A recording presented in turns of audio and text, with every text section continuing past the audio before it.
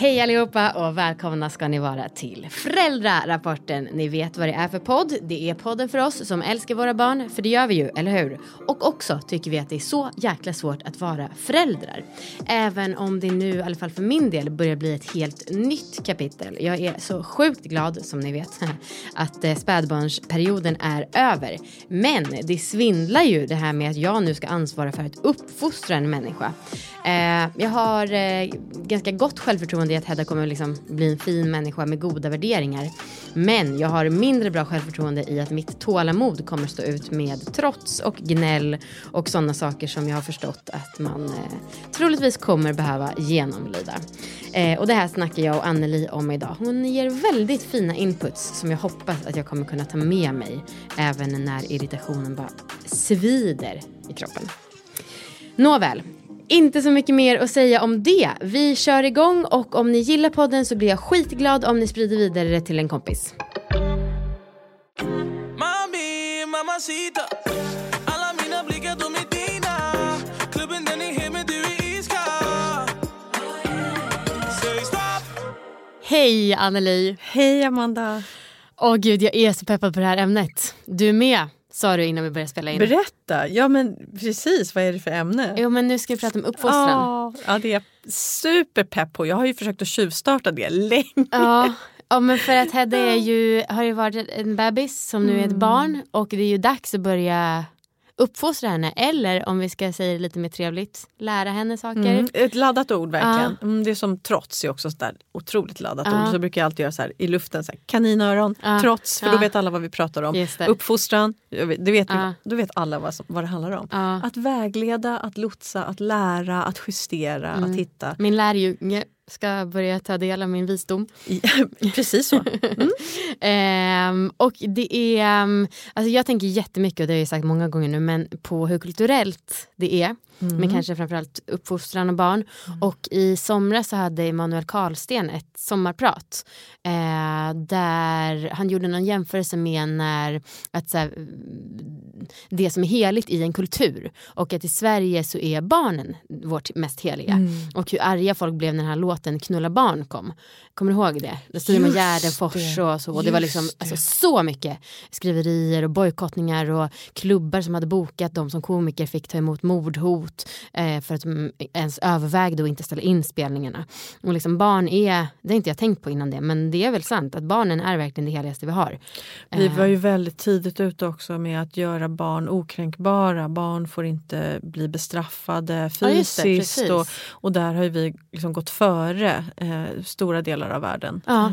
Och det, alltså, jag upplever också att det kanske finns en liten förväntan på att det ska vara väldigt självoffrande föräldraskapet. Som kanske är en svensk grej, jag vet inte, jag har aldrig varit förälder någon annanstans, men jag tänker, de samtal jag har haft med kollegor genom åren, i alla år som jag har varit yrkesverksam, så har vi pratat mycket om att som vi föräldrar i Sverige är enormt ambitiösa.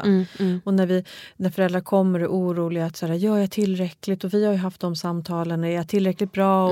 Och hur skulle jag kunna sådär, optimera i ord som återkommer? Och sådär, men vänta, good enough, tillräckligt bra nivån, den är passerad för de flesta för länge sedan. Så, och ändå så läser vi på. Vi är pålästa, ambitiösa, vill mycket i våra föräldraskap på gruppnivå. Så. Precis, och frågan är om man vill det för att man själv vill det eller för att man förväntas. För vissa grejer har jag tänkt att så här, det här skulle jag nog vilja göra, men jag vet inte om jag vågar i en svensk kontext. Och då menar jag inga grova saker som liksom aga eller så. Utan nej, men prova sitt på en uteservering med ett glas rosévin och en barnvagn. Så, bara som ett sådär exempel ryckt ur hatten.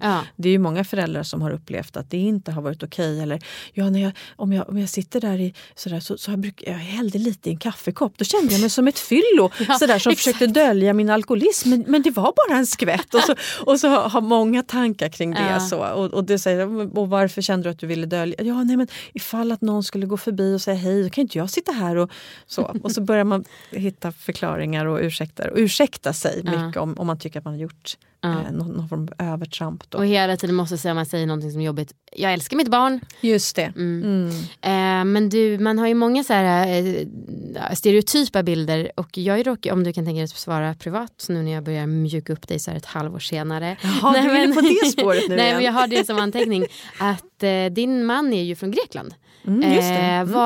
Vad skulle du säga att grekiskt föräldraskap i korthet är? Och tänk om jag visste så mycket om grekiskt föräldraskap som jag kanske borde veta.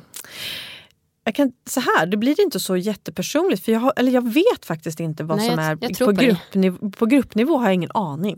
Men om vi tar det ännu mer generaliserande, om vi tittar på Medelhavet så är det ju en annan typ av föräldraskap, och det är ju ingenting som jag specifikt känner till mer än någon annan, utan det är ju någonting som vi som svenskar då, eller boendes här i Norden, kan åka dit och reflektera kring, att barn är med på ett annat sätt. Det är inte så uppdelat i generationer att de gör det och de gör det, och liksom, utan här är barnen med, de är ute sent på kvällarna. Skulle barn i Sverige tas med på det sättet, så skulle de väl bli det skulle komma in en orosanmälan för att de inte låter ungen sova, eller så att barnet sover i vagnen på någon liksom restaurang sådär, och det skulle inte kanske ses med blida ögon från alla. Apropå då vad man får och inte får göra. Och det är ju inget konstigt om du åker ner till Medelhavsområdet. Så. Och det där rosévinet skulle väl absolut inte hamna i en kaffekopp i alla fall. I Frankrike. Så. Nej, var är ditt vin? Skulle man snarare fråga. Precis. Har du inte fått servera till? Nej, men, och det här är ju inte så att det är ju finns ju ingen värdering om det är bättre eller sämre. Det är väldigt annorlunda. Så. Och jag tror att jag kommer tycka mycket mer om den här perioden än bebistiden. Med det sagt tror jag att jag kommer tycka det är otroligt utmanande att uppfostra. Och jag har ju lite så här, ord och meningar som svävar in i mitt huvud, för att jag har hört från Viktor när han har jobbat med en metod som heter komet. Som handlar om när det blir mycket konflikter i hemmet, kan man väl säga. Och jag har också hört talas om den här boken som jag inte har läst, men som heter 5 gånger mer kärlek. Att man liksom ska ge uppmärksamhet till sånt som man vill se mer av, men kanske inte så mycket av det som man inte vill se. Men då är det ju, alltså, jag blir ju oerhört provocerad när Hedda fortfarande så här kastar ner saker på golvet, maten, kollar på mig och bara dink, dink, dink. Och då är det ju, då vill jag ju jättegärna säga nej, men försöker jag ignorera det, och istället när hon äter, du äter så gott. Sådana saker tror jag att jag kommer ha stora problem med. Men jag tycker ju inte att Hedda är vuxen, men jag tycker att hon är en stor tjej nu. Och ibland kan jag tro att jag kanske tänker att hon är äldre än vad hon är. Men jag tycker att många saker borde hon kunna lära sig. Alltså, vad kan en ettåring klara av? Vad bra att du tar upp det. Därför oavsett om barnet är 1 år eller 3 år. Alltså, vi var ju inne förra gången vi sågs på det här med syskon. Och i samma sekund som du får ett yngre syskon, så är ju det äldre barnet, oavsett om den är 2 eller hur, snart redo att flytta hemifrån. Och då är det så lätt att vi missar nivån på att det här är fortfarande bara en 3-åring. Men han är fortfarande bara 5. Det här, bara för att barnet förstår vad du säger, och det gör de ju tidigt, så betyder det ju inte att de är där i alla avseenden, att de faktiskt kan ta en instruktion. Det kommer liksom senare. De kan ta instruktioner när man är väldigt sådär i samspel och på nivån och ögonkontakt. Men om du slänger liksom över axeln en liten sådär uppmaning, då är det inte säkert att barnet, även om jag förstår, jag registrerar, så är jag någon annanstans. Och då kan ju många föräldrar säga, vad är det du inte fattar? Och då handlar det om att men här måste vi gå ner och liksom ta mera kontakt och vara mera lotsande och mera vägledande, lite hands-on och på den nivån. Och inte bara stå och kasta exempelvis då instruktioner. Men om vi tar det här exemplet med att kasta mat då. Kan hon lära sig redan nu att hon inte får det? För det där känns, jag ska säga varför jag frågar. För att Viktor skulle nog säga att hon är för liten. Men Pia, hans mamma, sa nyligen att Davud, hans pappa som är från Iran, säger att det är bara västerländska ungar som liksom kastar maten på golvet. Och även du har säkert sett på Instagram att jag har läst en bok om franskt föräldraskap som heter Bringing Up Bébé, och den har vi pratat om här också, kommer jag på. Men där är det också så att de menar att barnen kan från ganska tidig ålder lära sig att inte hålla på och kasta mat. Och jag vill ju gärna tro att hon inte behöver hålla på och kasta mat, men samtidigt känns det lönlöst för att jag är i en svensk kontext, och jag tror att det är fler parametrar än mitt eget beteende som spelar in. Många tankar, många saker på en gång. Så här, ja, du kan nog lära generellt sett ett litet barn att göra väldigt många saker. Men metoderna som krävs, eller liksom förhållningssättet som krävs för att få barn att drillas i saker, de går lite stick i stäv kanske med hur vi väljer på gruppnivå att vara föräldrar i Sverige. Okay. Vi ser ju inte med blida ögon, och det med rätta, på att liksom skrämma barn eller liksom bli väldigt auktoritära mot barn. Och du kan ju få ett barn, du kan få, då gör vi nästa parallell. Om vi pratar att uppfostra barn, vägleda, lotsa barn och att hjälpa ett husdjur till exempel. Att träna in en ny konst eller att lära sig bli rumsren eller vad det nu är. Så är det ju lite samma inlärnings... Du kan ju skrämma en hund till ett beteende. Men det skulle ju inte anses vara ett gott beteende. Så att om du lotsar barnet så kommer du också behöva ha lite mer utrymme för att testa gränser. Därför det är ett samspel er emellan där hon tillräckligt många gånger får lära sig, det där blev inte ett bra sätt, det här blev ett bättre sätt. Ni övar tillsammans. Du skulle ju kunna skrämma henne, hemska tanke, att aldrig göra något fel igen. Och då, jag ser på hela ditt ansikte. Nej, det vill du inte. Nej. Det tar emot. Så att, alltså jag tänker, gud, vad man minns de gånger man har skämts som barn fortfarande. Ja. Alltså det var det mest fruktansvärda man kunde bli utsatt för. Framkallar du skam hos ett barn så kan du få på ett vis ett annat beteende, kanske ett önskvärt beteende, men du får ju en väldigt, men precis, du får ju ett väldigt oönskade andra effekter. Vi vill ju inte justera vår omgivning överhuvudtaget med skam eller skuld eller rädsla. Och där skiljer ju sig då olika kulturer i att vi kan skrämma och hota barn. Ja, de kan lära sig saker med det, men vill vi det? Nej. Det vill vi inte. Och då kommer vi få stå ut med att sådär tålmodigt. Hon kommer envist att testa. Och din uppgift och alla föräldrars uppgift är att ännu mer envist visa det rätta beteendet. Så. Och genom att lite låg inte ge så mycket uppmärksamhet åt precis det där. Mer plocka upp det och göra det till en neutral situation som inte berör dig speciellt mycket. Sen kommer vi till den här liksom skalan av aktiviteter som de gör. Kasta vassa, farliga föremål. Det går ju inte. Vi måste skydda. Skydd går alltid först. Om ett barn i sin affekt kastar saker, gör sig själv illa, gör oss föräldrar illa, liksom slår och agerar eller dunkar huvudet i golvet i sådär frustration. Men då kan vi inte sitta passivt och ignorera. Det går ju inte. Så då är vi på den där knepiga änden av den skalan där du måste agera, men du behöver ju inte göra det till det roligaste som har hänt. Men du, apropå skam, kan inte du berätta den där M&M's-historien? Ja, men den är ju så fin. Och det är en personlig liksom, sådär erfarenhet som jag bär med mig. Det var när min äldsta dotter hon skulle fylla 5 år och vi var på resande fot och vi stod i en butik och hon har en liten ljus sommartopp på sig och hon har M&M's i en liten påse. Och så jag är upptagen med någonting och så när jag vänder mig tillbaka så ser jag att hon har choklad på hela lilla tröjan. Och jag blir så här, vad har hänt? Och i min den här bara...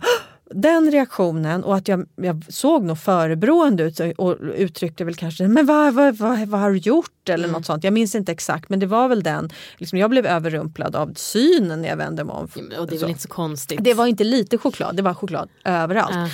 Men den reaktionen, och hon blev väldigt sådär... Liksom hajar till och bara och förstår ju att hon har gjort fel. Det här liksom, korrigeringsreflexen är ju aktiverad och lite sådär, hon ser på mitt minspel och vi sådär, så finner jag mig och så byter vi och så, men så tar vi bort det där kladdet och så tar vi på en ny tröja och så var det ur världen för min del. Några år senare, ganska många år senare, så pratar vi om den här situationen. Det sitter som ett minne, ett väldigt påtagligt fysiskt minne. när du blev så där arg när jag åt choklad. När jag hade dreglat ner mig med choklad. Och då mindes jag den väldigt tydligt. Och så pratade vi om, mamma, vad jag gjorde var att jag tittade på färgerna. M&M's-påsen hade ju många olika färger. Och så blev jag så nyfiken på om M&M's såg likadana ut i munnen när jag tuggade på dem. Och gått fram till en spegel och öppnat munnen var på all. Det var liksom det som hade hänt.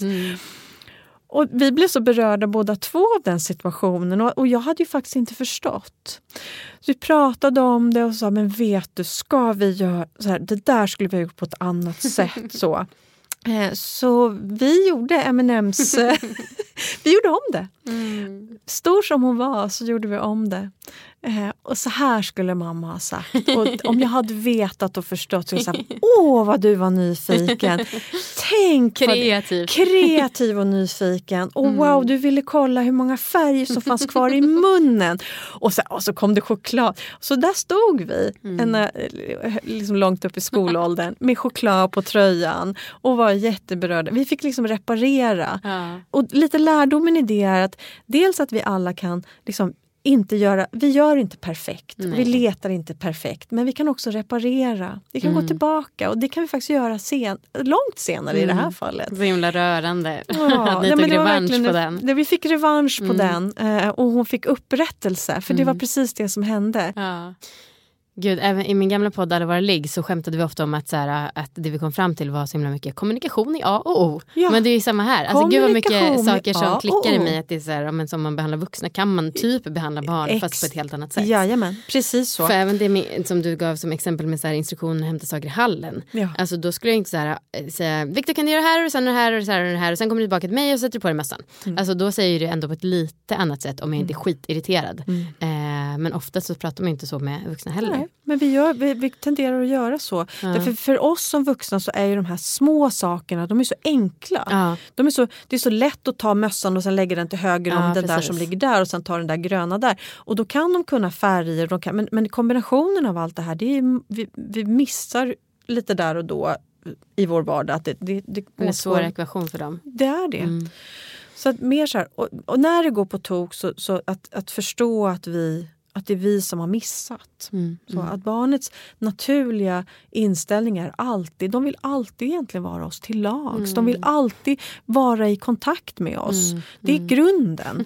Och när det brister, det är då det blir känslosamt och svårt och det skapar liksom, kanske känslomässiga sår om det är tillräckligt illa som hänger med oss upp i åldrarna. Så kan vi reparera, och det vi inte reparerar i relation till våra föräldrar, det är ju de jag träffar som vuxna. Så det går att reparera 20 år senare också. Men jag vet en till sak som hänt under sommaren, förutom att jag har börjat må mycket, mycket bättre. Det är att det här jämförandet som jag håller på med, det håller jag verkligen på med fortfarande. Men jag har också blivit väldigt mycket mer trygg i. Jag är ganska stolt över att jag är så pass chill, i alla fall på vissa sätt. Alltså ett exempel som jag sa förra gången också då, men det är ju, vi har ju jättemycket, terrasstrall på vår landställe. Och Hedda får krypa runt där. Jag skiter i vilket. Medans kompisar som har besökt bara, nej men hon kan få stickor. Och då tänker jag så här, fast stickor är en del av livet. Hedda kan gott få en sticka. Sen hoppas jag att det inte blir en stor infektion som gör att vi måste amputera hennes ben. Men det vore ju väldigt oväntat. Och det är så skönt att det har liksom nästan slagit lite tillbaka. Snarare än att jag känner att jag borde bli mer perfekt. Och också på stranden så var jag och Hedda och jag bara anpassar mig till det sociala spelet och frågar om Hedda får låna en spade som inte någon annan använder. Egentligen tycker jag att det borde vara en självklarhet att alla får låna spaden. Men då kände jag för att himla med ögonen när den här mamman då frågar sin 4-åriga son, får den här bebisen låna din spade? Istället för att bara 4, och du är 4 år, du ska lära att alla får låna och självklart ge spaden, men är det okej att barnet lånar din? Ja. Så det där kommer jag behöva också kämpa med säkert, att inte himla med ögonen åt föräldrar som jag tycker är benödiga, så att säga. Okej. Du skrev upp något som jag... Nej, det var bara någonting som flög i huvudet här, som en sak att ta med sig oavsett, nu gör vi ett litet hopp här till varken kanske tillbaka eller framåt eller någon annanstans. Men det är ju det här att barn i alla åldrar som fungerar som de ska vill ju en massa saker. Det är ju det som är liksom drivet och vi vill dit och då lär vi oss att ta oss dit på ett eller annat sätt. Och då är det ju precis det här, vår uppgift som föräldrar, det är ju att vilja lite mer ibland. Och det kan ju vi behöva faktiskt använda det ordet. Jag märker att du vill. Nu vill du så här och mamma vill så här. Att vi möter barnets vilja och det här kan vi börja med tidigt. Med att vi också vill saker. För då lär de sig att liksom ta in, för istället för att då vara anpassliga, det är viktigt att sätta ord på att jag ser vad du vill. Det betyder inte att du kommer få allt du vill. Men att få ett kvitto på att de blir hörda och förstådda, det kan ju avvärja många frustrerade uttryck. Därför att det finns ju ingenting som är jobbigare generellt för oss, även vuxna, att vi blir missförstådda. Nej, just det. Så att om barnet säger peka på den och du ger en annan, ja, men då vill vi ju egentligen att barnet ska reagera. Är du dum eller? Varför? Ja, just det. Jag vill ju ha den där. Så. Och då är det ju viktigt att inte bara säga, nej men den här duger. Och det betyder att vi behöver säga det till barnet. Jag förstår. Alltså jag fattar. Men vet du vad? Du kommer inte få det för att du skriker. Nej. Och du kommer inte få det idag i alla fall. Men jag förstår att det här blir jobbigt för dig. Så. Vi behöver inte straffa barnet för uttrycket. Vi kan lotsa dem där liksom vidare. Tycker du att man måste ha en anledning till att de inte får som de vill? Eller duger det med att man som förälder är den som bestämmer? Både och. Nej, men det duger väl alldeles utmärkt. Du har faktiskt det mandatet. Men det är ju viktigt att ha koll på så här, vi kan ju alltid backa. Vi kan ju alltid, ett äldre barn du kan ju få så pass goda argument så att du kan ändra dig. Just det. Det är ju också, och då är det också viktigt att berätta, vet du vad? Nu sa jag nej. Och nu hör jag att du sådär, och vet du vad, jag kanske sa nej lite för fort nu när jag tänker efter. Och jag känner att den här gången så är det en sån här gång när jag ändrar mig.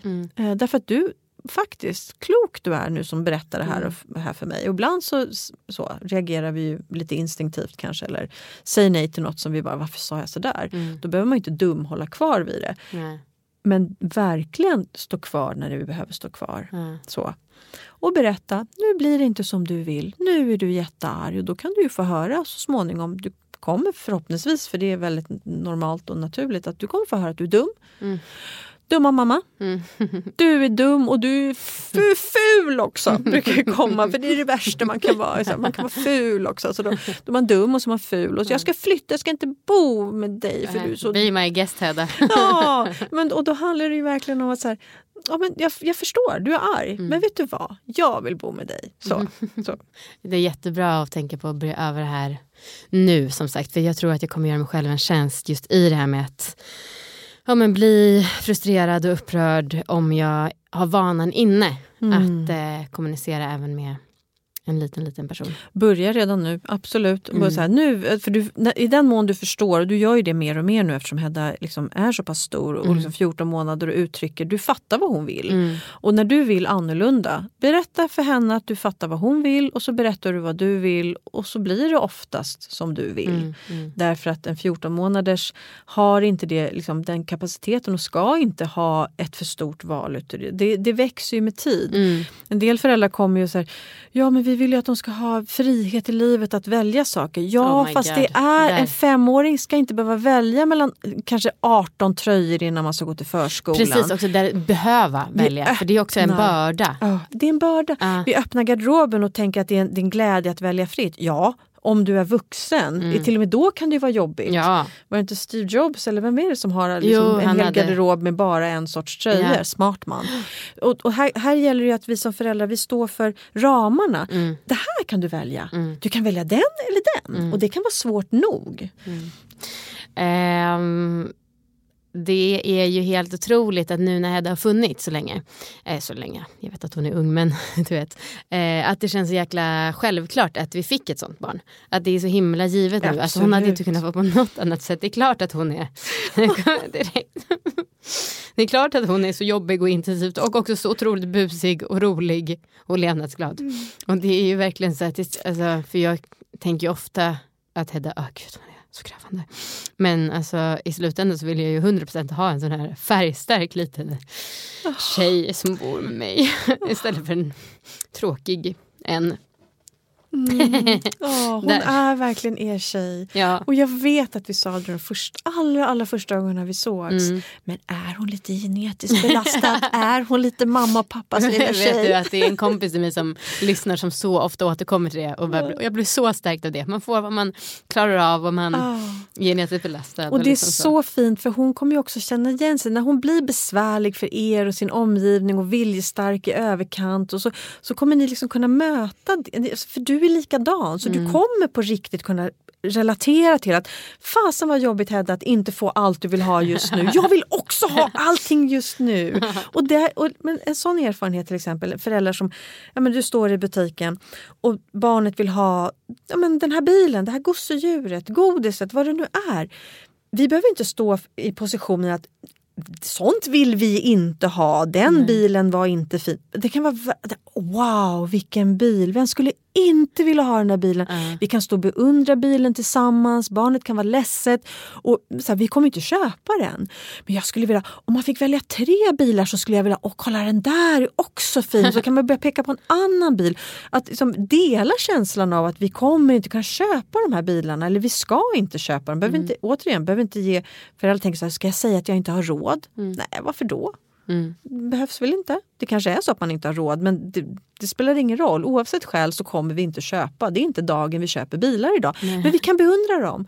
Och vi kan stå där och titta på allt godis som vi vill ha på lördag. Vad gott. Vilken är din favorit? Men alltså vet du, det är så, för att jag är väldigt peppad på så här, att skapa pirr i Heddas liv. Att så här, vissa tillfällen som ska längta flera dagar efter att vi ska göra det här. Och nu får jag direkt idéer om att så här, en gång i månaden, Hedda, då har vi 5 minuter där du får välja vad du vill i affären. Alltså, så hon kommer ändå inte hinna plocka på sig så mycket.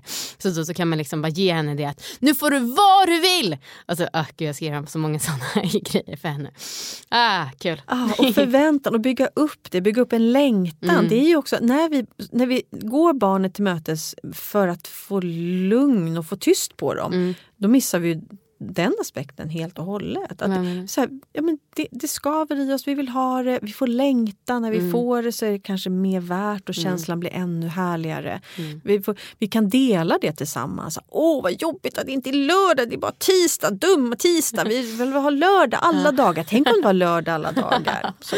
Jag ser Hedda sitta och gnälla där. Vi vill ha lördag. Vi vill ha lördag. Precis. Eller som den mamman där barnet inte vill gå till förskolan och upp tidigt på morgonen, på med vinteroverallen, pulsa iväg, liksom kallt och motvind. Och mamman försökte verkligen vara pepp. Och det blir roligt när vi kommer fram. Och barnet bara, det blir inte roligt, det är aldrig roligt. Ja, du vet, det blir bara värre och värre. Istället för, och så sa vi, men prova att möta honom i känslan. Det är för vad jobbigt. Du vill verkligen inte gå till förskolan idag. Nej. Och berätta varför inte. Och så pratade de om det medan de klädde på sig. Och hon delade känslan, vad jobbigt när vi gör saker som vi inte vill göra. Och så gör vi dem ändå. Och vet du, ska jag berätta en sak? Jag vill inte heller gå till förskolan. Det är jobbigt, det är kallt och det är mörkt. Och sådär. Och så gick de och stampade i fötterna i snöslasket. Och som kände efter vem som tyckte det var jobbigast. Och så till slut säger ungen så här, mamma, vet du vad? Jag tror det går bra. Det gör det. Ja, gör det. Ja, det gör det. Och så kunde de liksom dela gången ifrån att så här, black för det här till att vi fixar det och liksom i samförstånd. Ja, spännande med lite utbildning. Att visa sin lärjung i livet. Det finns så mycket roligt som ni har framöver här framför i det här liksom temat. Och att se det som, hon kommer lära dig mycket också. Ni kommer vara varandras lärjungar. Hon kommer visa dig situationer och saker i dig som du inte hade en aning om att hon kunde visa dig. Häftig resa. Skrutta. Heja er. Lördag. Tack för idag. Tack.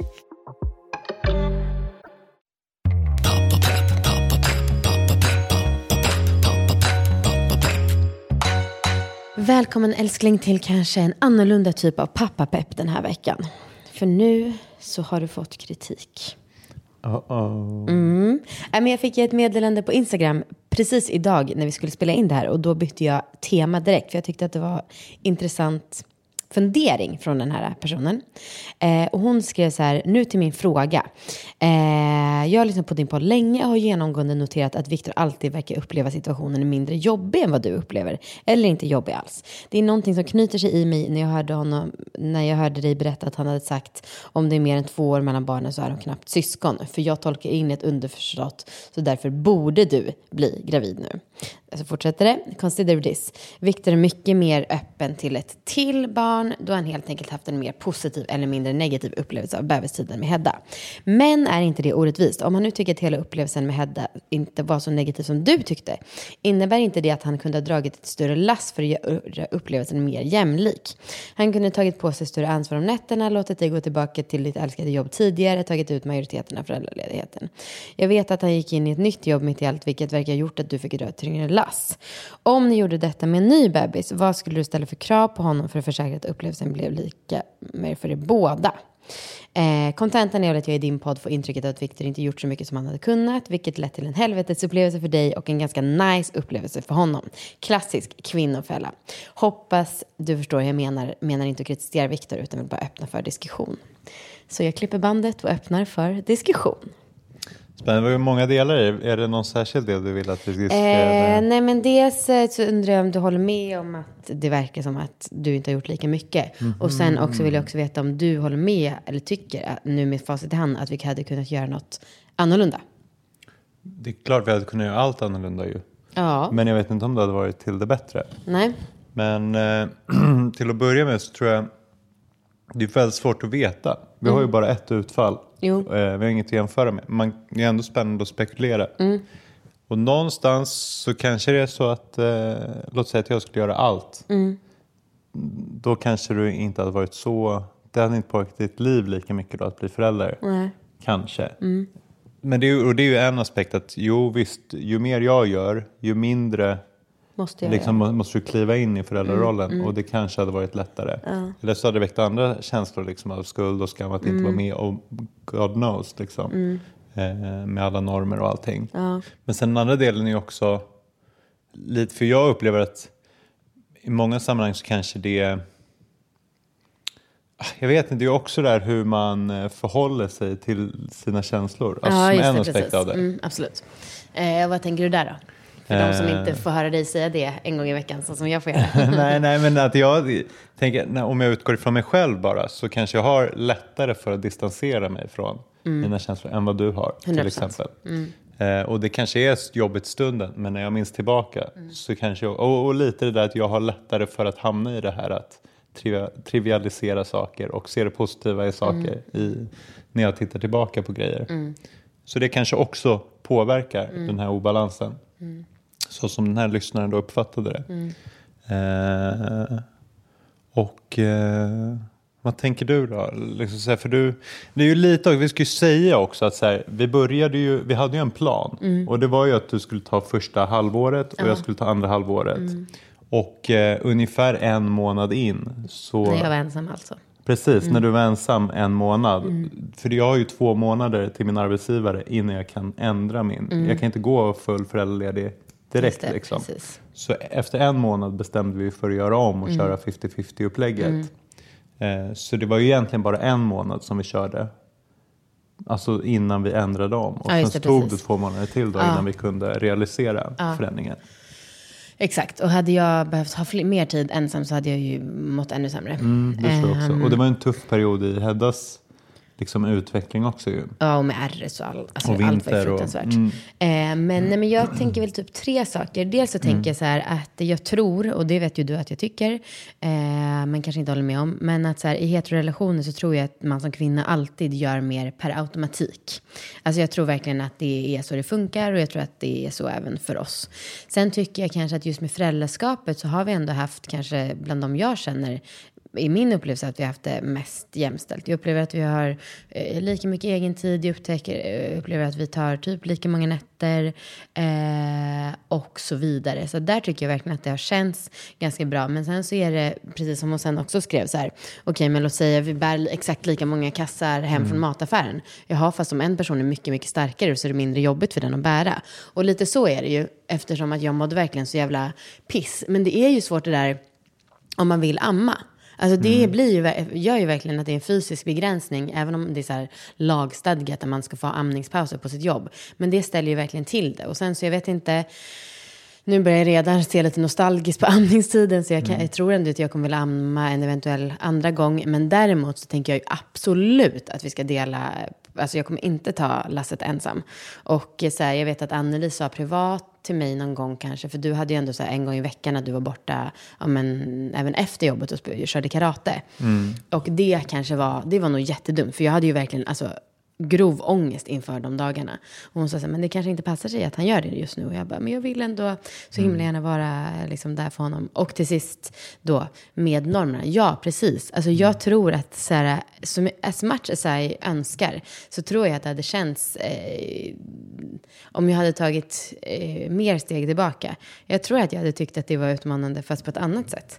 Eftersom att men det känns lite dåligt. Jag kanske fortfarande känner mig så här plump när jag uttrycker vissa saker om Hedda, och så är det liksom modersrollen är så mycket starkare och, än vad papparollen är, och ja, det är svårt. Och det är också det där, för så kunde jag känna lite grann de liksom 3 månader när du var hemma liksom på heltid och jag jobbade på heltid, att det känns också som att jag hade liksom inget utrymme att tycka att något var jobbigt. Nej. För att du hade det värre. Så lite den också, om den andra gör mer, då är det nästan som att man inte, eller så upplevde jag, och så borde det inte vara.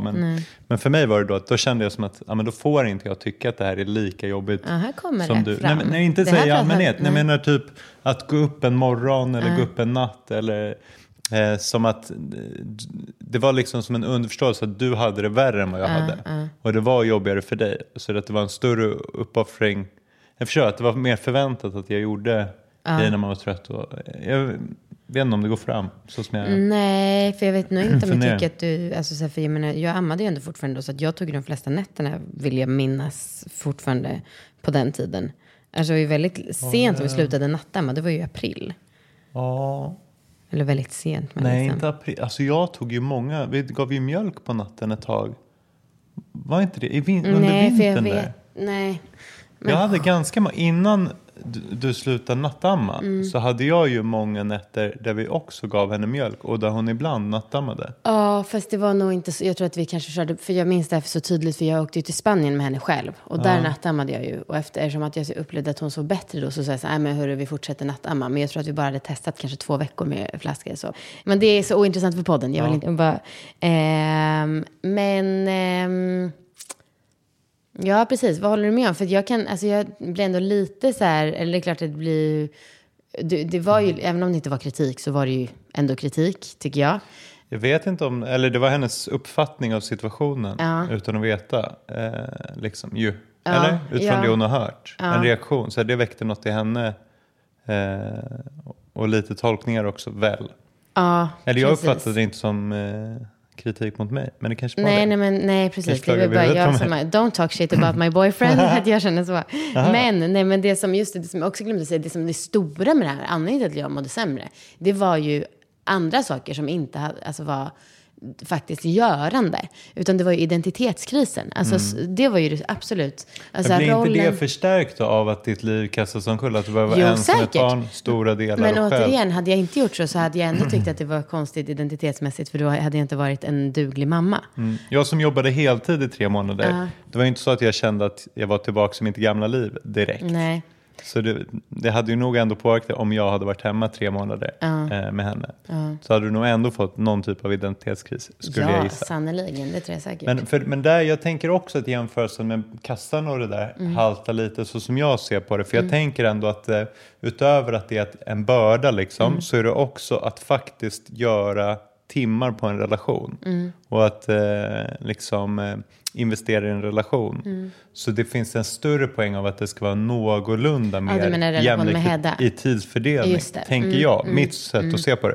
Och sen behöver det inte vara så, för man kan ju skapa en jättebra relation med kortare tid. Och det är ju många som inte delar jämnt på dagar eller tid och sådär. Men det tycker jag verkligen, för det pratar jag och Annelie om några veckor.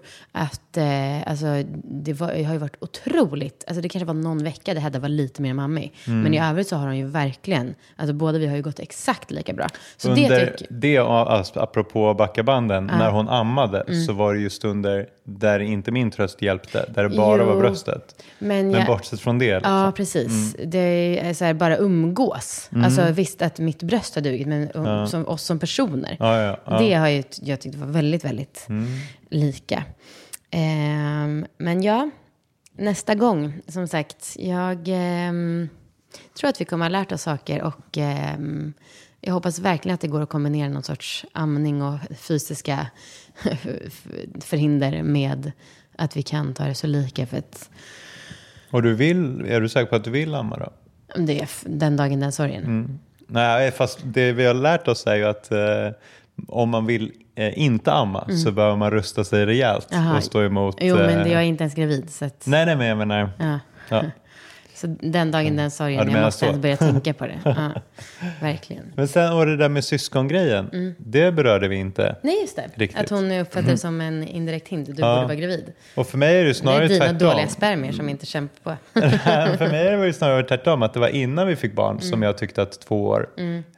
Och snarare tvärtom efter vi har fått barn så har jag varit mer ödmjuk för att det kan ta längre tid. Absolut. Eller så, men det kanske inte så det har framställts i podden. Jag har ju också sagt flertal gånger just för att jag tycker att det är ett dåligt citat. Att man inte är syskon om man har mer än 2 år. Men det är ju bara att du gillar att uttrycka dig. Raljera. Ja, precis.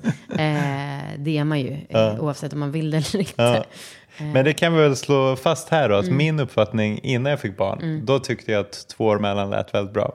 Lite baserat på hur min familj ser ut. Men att efter att vi fick Hedda så har jag öppnat upp för att det faktiskt kan få dröja lite mer då. Öppnat upp, det kommer ju dröja mer. Alltså nu kommer det väl troligtvis göra det. Annars så ska jag bli gravid nästa ägglossning. Pang, bom, kommer inte hända. Tack ändå. Ja, men tack. Hej. Ja, tack.